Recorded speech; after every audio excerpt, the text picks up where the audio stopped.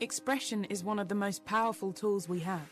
A voice, a pen, a keyboard. The real change which must give to people throughout the world their human rights must come about in the hearts of people. We must want our fellow human beings to have rights and freedoms which give them dignity. Article 19 is the voice in the room. Hello, everyone. Welcome to Article 19. I'm Kristen Maitake, content creator and accessibility specialist at Taman, and I'm also the host of our conversation today. We're going to talk about digital document remediation, why it's critical for everyone's success, the common pitfalls of documents, and how to get started. So Article 19 is a call for others to join in a bigger conversation around the ADA, digital accessibility, and access to information. At Taman, we're working to build the inclusive web every day, but to do that, we need all of us, all of you, working together and learning together. Thanks for listening to us, and let's get the conversation started. Let's bring in today's guests. First, we have Leah Mattern. She's a front-end developer at Taman. Hey, Leah. Hey, thanks for having me on today. And we have our familiar voice, Liza Grant, who's been on many times and will probably be on many more. And she is our digital document remediation specialist and team lead. Thanks for joining us, Liza. So delighted to be here, Kristen. Thanks for the invite. I'm going to start with Leah, who is my fellow lived experience guru, just put that out there. Can you describe in general just the kind of work that you do? My main role here at Taman is basically a front-end developer with an extra focus on writing accessible code. So that's kind of my main role. I've given design feedback when clients come to us with potential design changes. So I want to make sure that all their designs meet ADA 508. And that's basically like the main kernel of what I'm doing here. Well, that is a lot, as our clients have a lot to design and present. And yeah, I know you're doing tons of tickets all the time. Whenever I'm talking to you, that's what you're doing. So when you think about digital documents, what do you need in order to work with them? Like both on your end and what do you need from the document? I've probably mentioned this in another podcast, but I am considered low vision. I have a condition that renders me almost totally colorblind, legally blind, and I have extreme sensitivity to light. So when I'm working with PDFs, I need them, or even PDF editing material, I need that to scale well to Zoom. So if I view a document, I need to make sure that all of the text scales properly, nothing gets cut off, or I need to make sure that everything is always present in Zoom. And I'm probably going to get some hate for this. And so I'm sorry for all those of you that don't really like the Mac platform, but I'm most comfortable working on a Mac. I've worked on both PCs and Mac, and I have a feature on Mac that I super love. It's basically where you can hit the command button or control button and zoom in and out. So I like to be able to see the forest and the trees, have my cake and eat it too, as it were. So I will turn on this feature on any new Mac I get a hold of, and I will be able to see the whole screen. And then if I need to zoom in, I can just hold control and zoom in on it and then zoom back out. I've used other platforms like Zoom Text, but I find it really suffocating if I'm zoomed in all the time. It's kind of strange. I also need those documents to be accessible on, like Mac OS in addition to PC. And that can be challenging, as I know that Adobe and Mac don't always get along. So that's mostly what I need. I also need to be able to switch contrasts. I like to read inverted scale. So if you've got black letters on a white background, I prefer white letters on a black background because it helps filter out a lot of that light. And I know I need to be able to change colors because sometimes the standard, minimum requirement for contrast, it being 4.5 to 1, isn't always super great in certain situations. So I need to be able to up that contrast a little bit on my own. So things need to be pretty flexible for me to be able to use them. It struck me as you were talking that we often think of having the forest and the trees as this extra demand or like a really big deal. But for everyone who doesn't have these kinds of disabilities, it is just normal. So yeah, I think it's nice to remember that as we reframe things. Absolutely. We're all just trying to get by and adapt things to the best of our abilities so that we can do what everybody else is doing. Exactly. When you have a document that is not accessible, what adjustments do you need to make to work with it? A lot of times it's like changing the tagging, and I have trouble with documents in some cases that aren't tagged properly. If you're not using, like the proper titles, or if links aren't marked up properly, that's a big deal that I run into. And as I stated before, I like to use a lot of zoom in order to make sure that text sizes appropriately for me. Images of text, don't use those ever. If we're scaling a document, like to 250 plus, that text gets awfully fuzzy and it just starts to get really grainy and it's useless. Those are some other issues that I encounter too when I'm working with documents. Do you find yourself more often than not trying to fix the doc? Do you have to, just abandon it? Or does it kind of depend on what you're doing?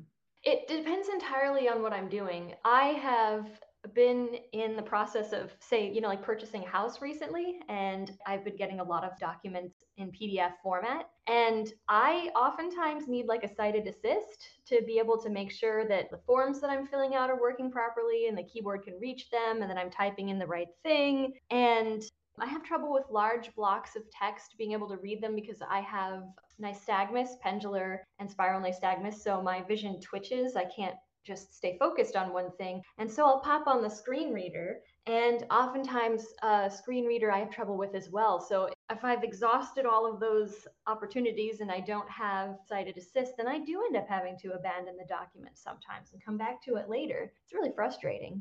I can kind of edit it in Mac, but like I had mentioned before, it's not a smooth process in Mac, and it is incredibly frustrating. I wish that it were a bit better because then you have to flip over to a completely different operating system in order to make documents functional. So it's awful. Yeah, for sure. I think there are so many ingrained biases in our society about what documents need to be accessible and for whom. And people do buy houses if they use assistive technology. I mean, it's pretty basic. So we need documents everywhere to be better for all of us. Liza, what are some common digital documents that you work with in your role at Taman? I will say the most common document I work with is a PDF, portable document format, baby. They're used a lot because you can send things to people in a certain way and your formatting will stay the same and they'll kind of see it how you meant it to be seen. And of course, if they're using their eyes, which is where I would get into the accessibility of it all. But PDFs at the top, we do also see Word documents. Once in a while, a PowerPoint. And then if we've been really bad, we'll have to deal with Excel files, which can be made accessible, but it isn't as refined of an output as some of the other document types. So those are our big ones. So Liza, what is an accessible use of color in digital documents, and how is it different compared to many of the documents that you see online every day? I would say there are a lot of good ways to use color. One of the ones I see very often in a helpful, accessible way is if you have a table and you want to be able to help people who are looking at it differentiate between the row at the top, maybe that's your header row, you would make that a different color than the rest of the rows in your table, or you might make it a darker color than the rest of the rows in your table, depending on the colors you choose and the colors you choose for your text that's going on top of those areas of your table. That can be a very accessible way to use color to guide people to an easier understanding of the content that you have. Sometimes where that can be tricky is you might have a very dark color for the background of your headings. Then you might have a much lighter color for the background of your rows that are not headings, but you're using the same color of text for both. So you've got a really dark color with black text on it and a really light color with black text on it. Rarely is the same color text going to do well on a dark color and a light color. It's going to be hard to see on one of those things. So we really try to say, think about the colors you're using and think about changing the text color on top of them if you do end up switching to a darker or lighter variant of a different color you're using. So it's kind of the same example, ways you can make it work for you and ways that it can work against you. What are some tools that document designers and editors can use to make their documents accessible? That is a very good question. One tool that is very helpful itself is Acrobat Pro.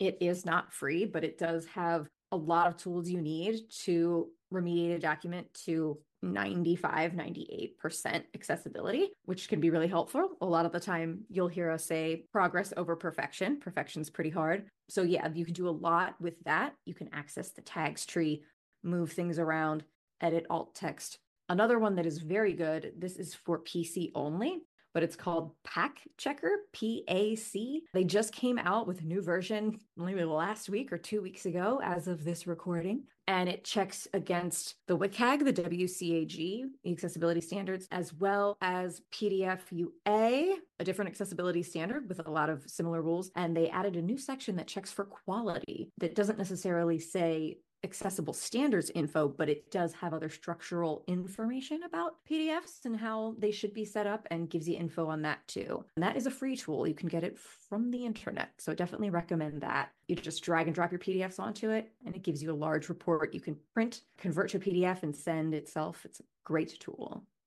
What kinds of free tools are best for checking documents?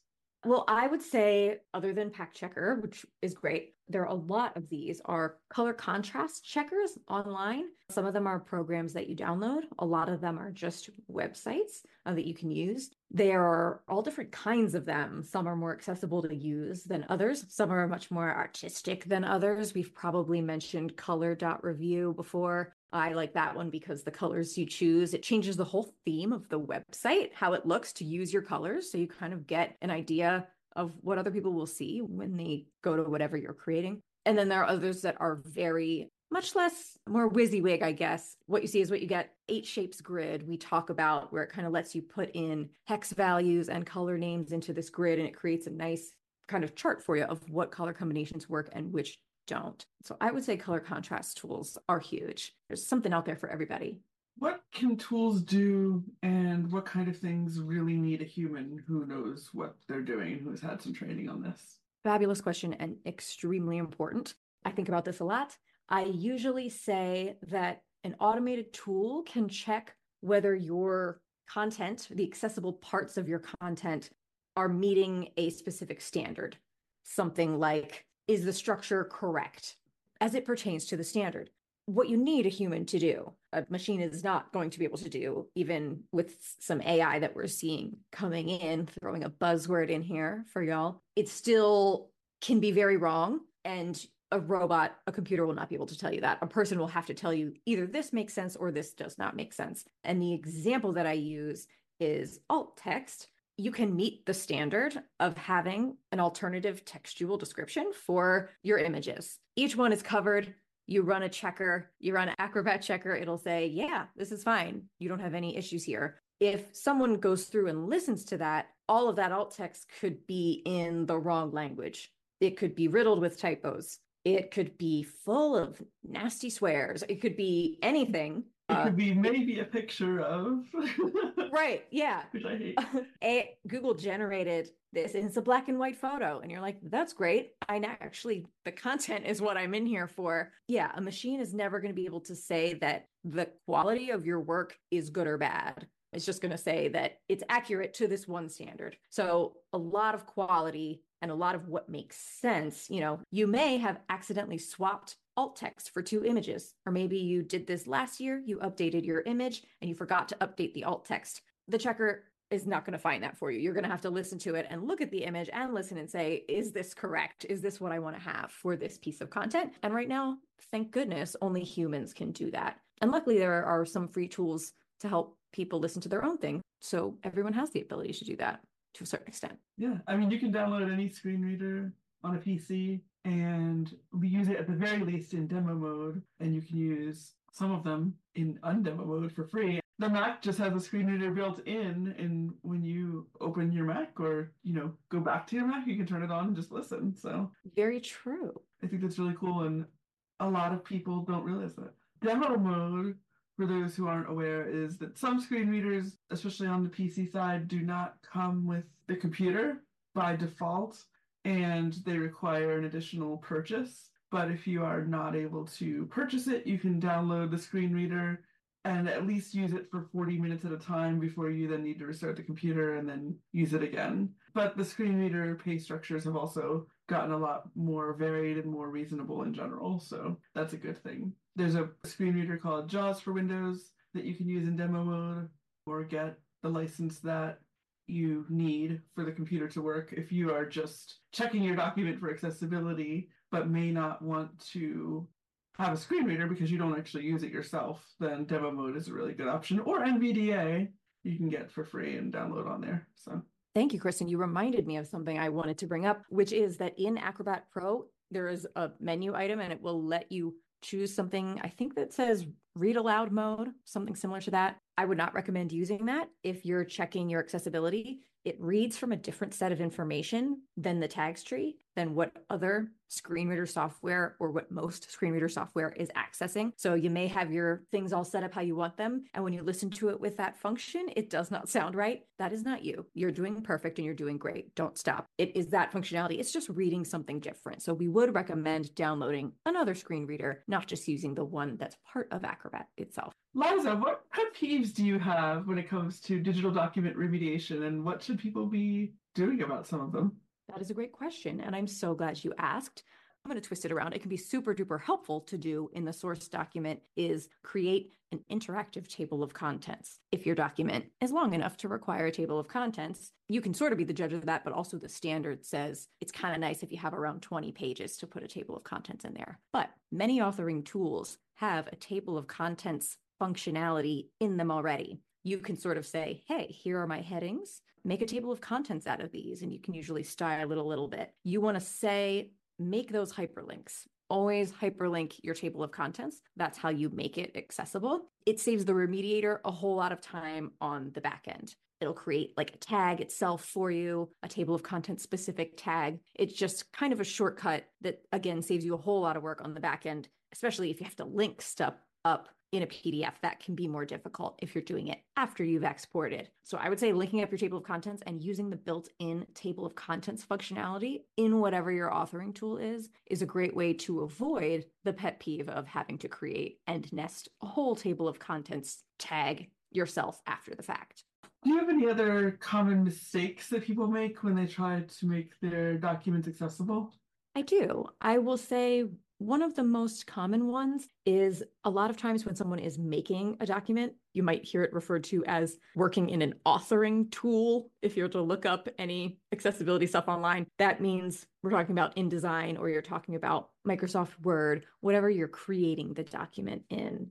Sometimes with design, it's much easier to get sort of a gridded layout or maybe an aligned layout that looks straight and clean without using a table. Tables make it really easy to say, oh yeah, I want these two things next to each other and I want these three things underneath. But it's not actually information or data that needs to be in a tabular format. It's not that you have a bunch of interest rates and you've got years on the top and income levels on the side. It's more just that you want things to be laid out a certain way. That will cause you a lot of manual labor later on because it creates a table with structure, with headers and things that don't actually exist in your layout. So you have to go into the tags tree at the end and convert them into headings and decide what order is appropriate because it's going to export in a giant grid and it won't be what you want. That's also kind of a double-sided coin there, where if you have information that's tabular, you have tabular data,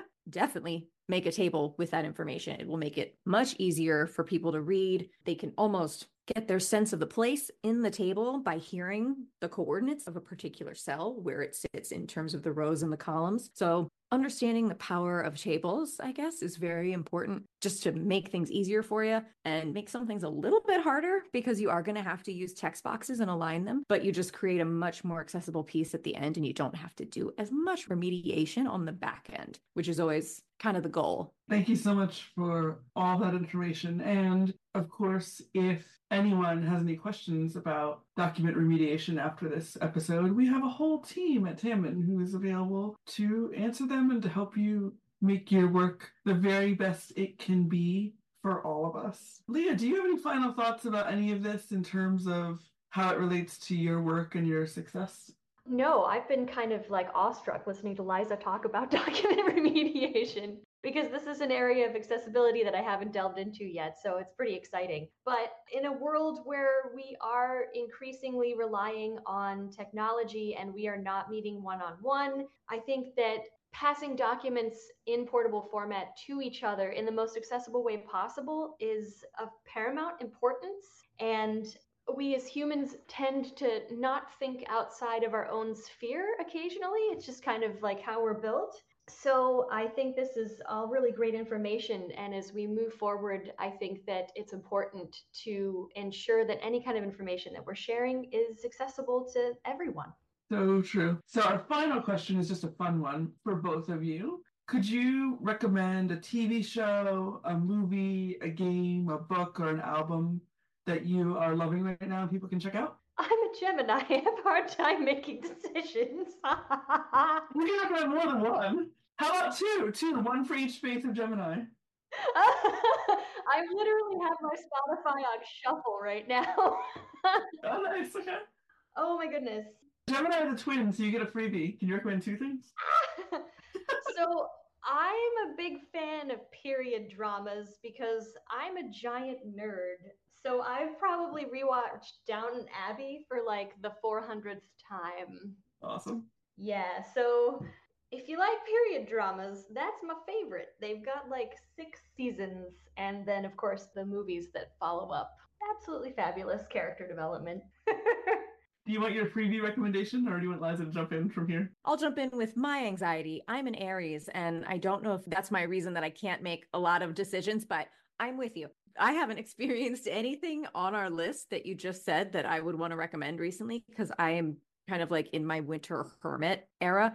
But I have recently had Ethiopian food for the first time, and I am a vegetarian. I'm kind of picky. This is amazing. It's like if you're into lentils, if you're into like comfy stewed vegetables, delicious spices, the vegan option doesn't taste vegan, spongy, yummy bread. Give it a try if you hadn't. It's not available within a 45-minute radius of my house. So it's got like an extra special place in my heart. So if anyone hasn't tried it, it's out there waiting for you and your life will change.